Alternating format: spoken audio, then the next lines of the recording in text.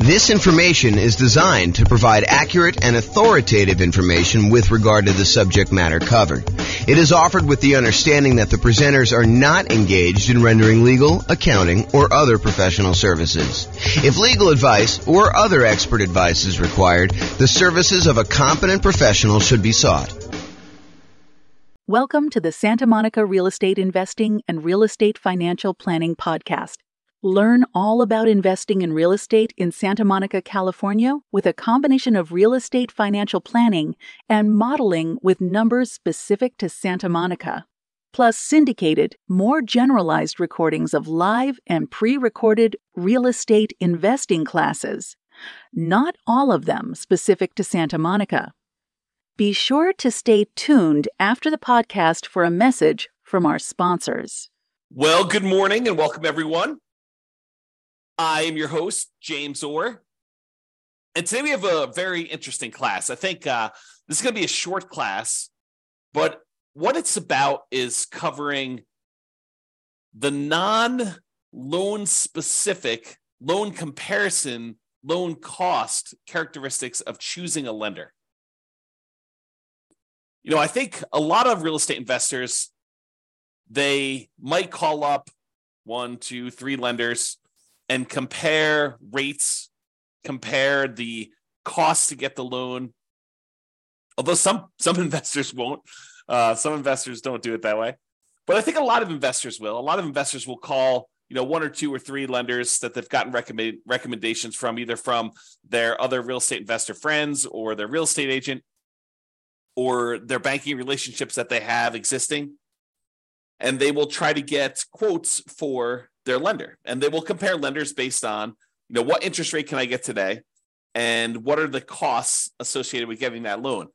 Because some of the costs they vary. They're hard to compare, as we will cover in a completely different class where I talk about how do you compare and evaluate different lenders based on these kind of like costs. There's a whole class coming on that. But today it's the opposite of that. It's not the opposite. It's a supplement to that. It is the kind of like non-monetary, non-direct loan comparison attributes for selecting a lender for real estate investors. Because, as you will find out, it's not always exclusively about price. It's not always exclusively about the interest rate. It's not always exclusively about the cost of the lender. There are non-financial selection criteria for choosing a lender to work with as a real estate investor. We'll cover all the financial selection stuff in the class where we talk about how to evaluate mortgages comparing lenders. I'm not going to go over that today because we'll cover that very specifically. But really, this is stuff like, how do you find a good fit for your dream team? How do you find someone who understands and works with your goals, right? So you don't want to go out there and just choose a lender that has the absolute lowest price.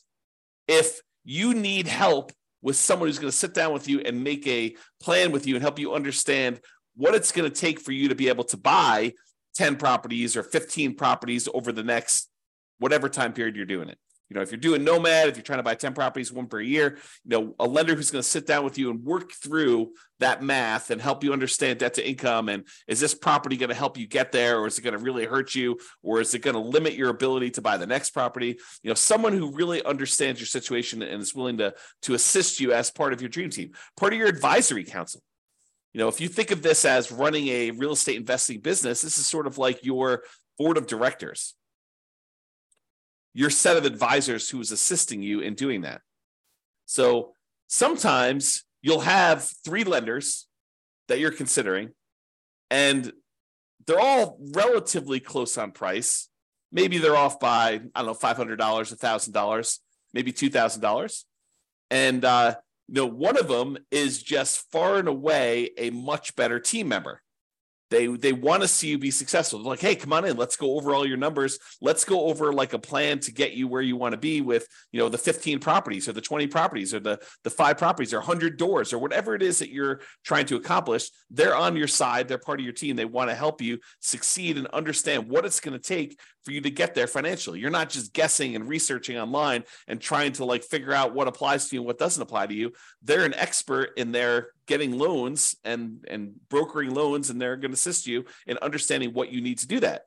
And maybe they happen to be the cheapest one, but as you'll probably discover, I think this is just how it is, that they will probably not be the cheapest one. They'll be the one that's $1,000 more or $2,000 more. And then you got to decide, are you willing to pay a small premium in order to have a team member who is helping you achieve your overall goal and not just choose the cheapest one?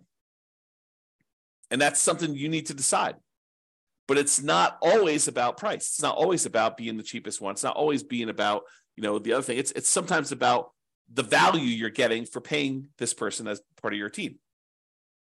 So I think one of the factors, one of the non-financial, non-monetary reasons for selecting a lender is, are they a good advisor as part of your team helping you achieve your specific goals? Do they have expertise in that? Are they willing to sit down with you? Are they willing to help you? Are they willing to work with you in order to achieve your goals? So that's one factor. Are they a good dream team member? Number two, overlays. So an overlay is an additional criteria, an additional restriction that lenders place on loan products that their company usually sells that is different than the baseline criteria. So for example, for doing a FHA loan, let's say the credit score typically for doing the FHA cuts off at 620. And I don't know that from memory. You'd have to go look it up. But let's say it does. Let's say it cuts off at 620.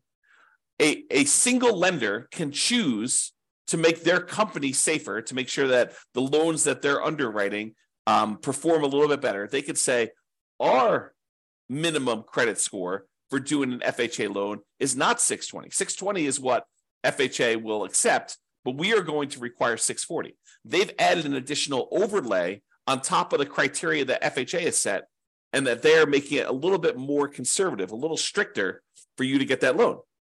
And so it's important for you to understand where certain lenders have applied these overlays, what overlays they have in place. And some lenders really know these, right? They're like, hey, listen, traditionally, if you go straight to FHA or you go to another lender, they're going to say it's 620. For us, it's 640. And they'll tell you up front. Other lenders may not know. They may not understand all of their overlays and where they differ, especially new lenders who haven't been in the industry that long and don't have a wide kind of like swath of experience to be able to say, this is different than where I was in my last company. Because they may be telling somebody, that this is the rule, but the rule is really specific to their own company. It may not be the generic rule for the entire industry, and theirs may be different than what the industry standard is. So dream team member, whether they're going to be a good part of your dream team, and overlays.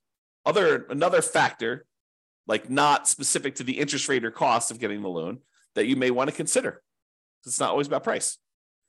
And the next one, some people may kind of like poo-poo this away, but personality. If you call up a lender and they make you feel like an idiot, maybe you want to choose another lender, even if they are $500 cheaper or $1,000 cheaper. If they're insulting to you, or they make you feel little, or they kind of like make you feel like you're bothering them, then maybe you choose someone else who doesn't make you feel that way.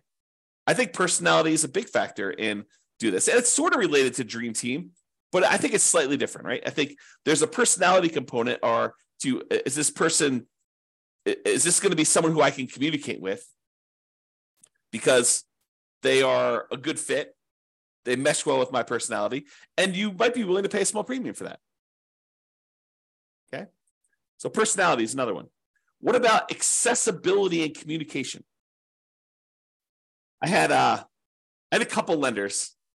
A client of mine was trying to use, a couple clients of mine were trying to use a lender. And this was during a time when the market was ridiculously hot. We were like getting 20 offers on properties. And so you had to be like very aggressive. And sometimes you're doing things like after work and you're trying to call a lender to get a lender letter so that you could actually submit your offer and be competitive. And you're competing against, I don't know, sometimes 5, 10, sometimes 20 offers on properties. And you really wanted to come across with your best foot forward and kind of be a strong candidate.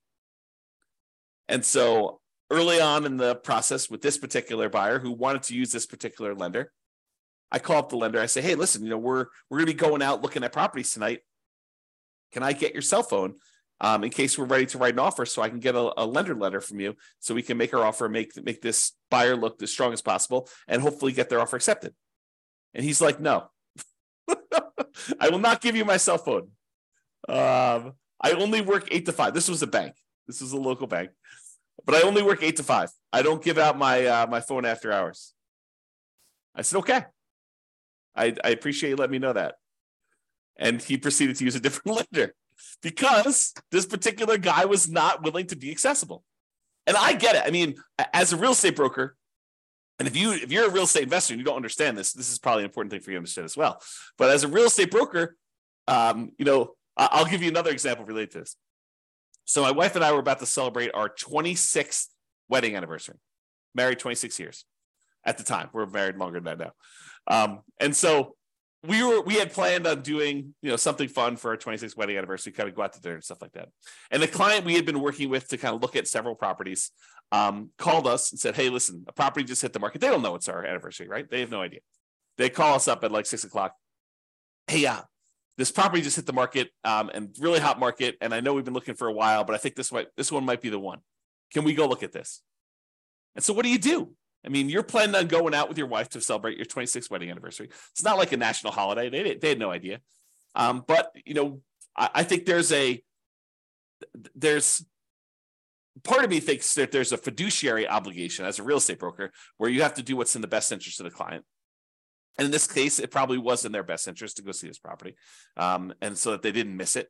Now, you could argue, hey, James, get someone else to cover for your business. Yeah, that's definitely a possibility. You could have done something like that. But there's this weird sort of like inconvenience of you had planned on doing something for your wedding anniversary, and someone calls up last minute and they're like, hey, I really need something, and it needs to be now because if we wait till tomorrow, they could have 27 offers. And if we get an offer in tonight, there could only be 6 offers. And if we make an offer that's really, really compelling and, that makes sense, it could make it to our advantage to do this offer right now. And so there's this kind of weird trade-off between being available, being accessible, being kind of someone who jumps and does what needs to get done in order to get offer accepted versus, nope, I don't take calls after 5. Kind of an interesting thing. So maybe for you, accessibility could be an issue, or it could not be an issue. You're like, hey, listen, I get it. I'm the type of person that I'll wait till the next day. If we don't get this one, that's just the cost of doing business. If that's you, that's fine. And maybe it doesn't matter. But some people, it does matter. And that could be a selection criteria. How accessible are they? How communicative are they? And a lot of times for communication, you won't know until after you're done with the transaction, after you're done with the first one. Although you can get some hints early on. But some people, they're really good at the aggressive follow-up to get the person to say, hey, I'm going to go with you. And then they disappear while you're under contract because they're really, really good at following up with everybody who's calling in, but not really, really good about doing the deal and doing the communication of, okay, this is where you are in underwriting. This is what we still need from you. This is how we need to do this. And some of them kind of refer that out to, their team members. They have their team members calling, and maybe their team members aren't great at communicating, or they're not great at keeping you in the loop and stuff like that. And so, it could just be, that person's really great, but their role is as rainmaker, and their role is not to keep you informed about how the loan is going, or they don't perceive their role as being that. And maybe the company doesn't perceive their role as being that. They're like, hey, listen, your job is to go out there and get business, and then we will take care of them from then. We'll have, we have admin people and underwriting people, and, there'll be other people following up with your guys, but your job is to go and meet people and to bring in new guys. Something to consider. If you're writing an offer, especially like on a weekend, and you need to know from the lender how much can we ask for in seller concessions, because in this particular property, you need to have seller concessions in order to make your numbers work, and you can't get a hold of them, that could be potentially problematic with you getting your offer accepted, because seller concessions could be a factor in whether it makes a deal work or not. And if you don't know the boundary conditions of seller concessions, you weren't planning on doing it, but this property, it really needed to happen, and you're trying to get a hold of a lender on a weekend, and the lender's not around, could be potentially problematic. So That's important to understand. This reminds me, I think we're going to cover this very briefly here in a second, but it reminds me, I'll make this point now. Just because someone is really, really good at explaining to you the loan programs does not mean they're good elsewhere. Someone who has knowledge, and this is more of a generalized thing in life, right? I teach a lot of real estate investor classes. And so when I'm up in front of the room, if I'm really good at presenting class content, which you may or may not think that I am, but if I'm really, really good at presenting class content, people automatically assume that means I'm a good real estate broker, which may not be true. Think about that, right?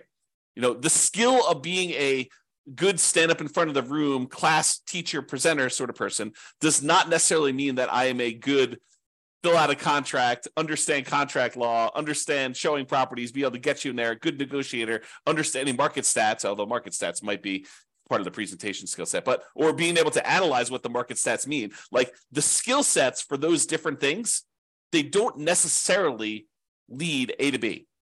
Because I'm a good presenter does not mean I'm a good real estate broker. Because someone is is good at following up with you in order to get the business does not mean that they will be good at the loan part, that they understand the ins and outs of the loan process, that they understand, just because they understand loans does not necessarily mean that they understand PMI. Just because they understand kind of like generic loan stuff and like what it takes for you to get pre-approved does not necessarily mean that they're going to be good at helping you structure your plan for 20 properties. I don't mean to scare you away. I'm just trying to point out to you the obvious that one skill in one particular area does not make you skillful in others. Now, they tend to correlate. There is a little bit of a correlation, right? Someone has knowledge about, one aspect of doing loans, they might have a higher probability of having expertise in other parts of loans. But use like a sports analogy. Just because someone is a good 3-point shooter doesn't mean that they're necessarily, good at defending or good at layups, or just because someone is good at, getting rebounds does not necessarily mean that they're a good 3-point shooter or a free throw shooter, right? The different skills. Think of it that way. Okay. So accessibility, communication, and being available to do stuff. And then I have another point here about going above and beyond. So I had a client once where the lender required a second appraisal late in the game. Not the mortgage broker, but the person that they were brokering the loan to, the actual lender, the one that was going to provide the money. They were actually requiring late in the game a second appraisal. And I think part of it was because the first appraisal, there weren't a lot of really good comps, and they wanted a second opinion on this. And this was a really good client who had bought a lot of properties with me, and this particular lender was trying to make a good impression, and they really wanted future business from this particular person because they suspected, and they were right in suspecting, that this person was going to go on and do multiple loans in the future. And so there was going to be an extra, in this case, $2,000 cost to have this second appraisal done. And the mortgage broker ate that $2,000 cost. They paid it. Not the buyer, the lender, the broker, the mortgage broker themselves actually paid the $2,000 for the second appraisal. Now, if you're choosing the cheapest option, is the lender going to do that? Probably not. Probably not. Okay. So you probably don't get that with the cheapest lender. So that's something to consider. Now, it is important to understand this. Lender programs vary. Just because one lender you talk to says it can't be done, it doesn't necessarily mean that it can't be done universally. It may mean that they're not aware that it can be done or how to do it, or that there are options for doing it. It just means that that particular lender tells you, no, we can't do this. Different lenders have different loan programs, in case you did not know that. So not every lender has every loan program. Not every lender has certain loan programs that other lenders have. Different lenders look at things differently and may be willing to do something that other lenders won't. There are guidelines for qualifying for these loans, but sometimes interpreting those guidelines varies a little bit from lender to lender from time to time. There's some that are universally I would say that, like 99.9% of the guys, they're saying, yeah, this is how that goes. But there are occasionally somebody who interprets something differently. And it may be interpreted in your favor, or it may be interpreted not in your favor. And you may be required to go look for another lender, or you may be incentivized to use that lender repeatedly. Different lenders, as I pointed out, have different knowledge levels. Not every lender is an A+ lender. Not every lender is an F- lender. Just like there are good attorneys and bad attorneys, and good real estate agents and bad real estate agents, and good priests and bad priests, and good football players and bad football players, there's a range of skill levels out there, and you should realize that that does apply to lenders. Some of them really know their stuff and are awesome to work with. Some of them are brand new and they're super sincere and they really want to do a good job, but they just don't have the knowledge level yet. And you may be still willing to work with them and just kind of realize that they are new. And they may ultimately be amazing members of your team. Or they may not be. They may be out of the business in 3 months and, you're part of the wake of disaster that was left over, all the carnage from their 3 months in the business, right? You just don't know. So when I talk about lender programs in the future, and when I talk about all the different programs and stuff like that, what I'm talking about is primarily what most lenders will do. There probably are some loans that I'm not covering because I don't know much about them. Just like some lenders don't know about some loan programs. I have blind spots as well. Okay? So, in conclusion, if you need a specific loan, select the lender that offers that loan. Don't say, oh, my selection criteria is this, but then I only have one lender that's willing to do this particular loan program. You got to go with that lender, right? So I think that trumps a lot of different things. However, if several lenders offer that loan, you'll want to select the lender for your dream team. And comparing interest rates and costs to get the loan, they matter totally. And we're going to cover that in a separate class. It's that important. There's kind of like a separate class of how do you compare loan A to loan B to loan C, especially when they don't all call everything the same. And sometimes they have different interest rates with different costs. And how do you actually do that analysis? So we've got a whole separate class coming on that. But there are other non-financial aspects to considering a lender, and that's what we hopefully covered today to give you some insight as to some other things you'll want to consider. And if you have some other ones, maybe point out to me some ones that you have that might be good there too. That's all I got for you. This has been James Orr. Hope you have a great day. Bye-bye for now. With home prices up, mortgage interest rates up, and rents up, but not quite enough to counteract the higher prices and interest rates, cash flow on rental properties in Santa Monica is harder than ever. Book a call with the Real Estate Financial Planner to apply our proprietary 88 strategies to improve cash flow on your rentals. See the show notes for a link to schedule your call and improve your cash flow today. If you're a real estate agent, lender, or professional in Santa Monica that wants to help our real estate investor listeners, consider reaching out to learn about collaboration opportunities with this podcast. We'd love to add more value to our listeners by having you assist our investors buy, sell, and finance their real estate investments. See the show notes to schedule a call to discuss collaboration opportunities.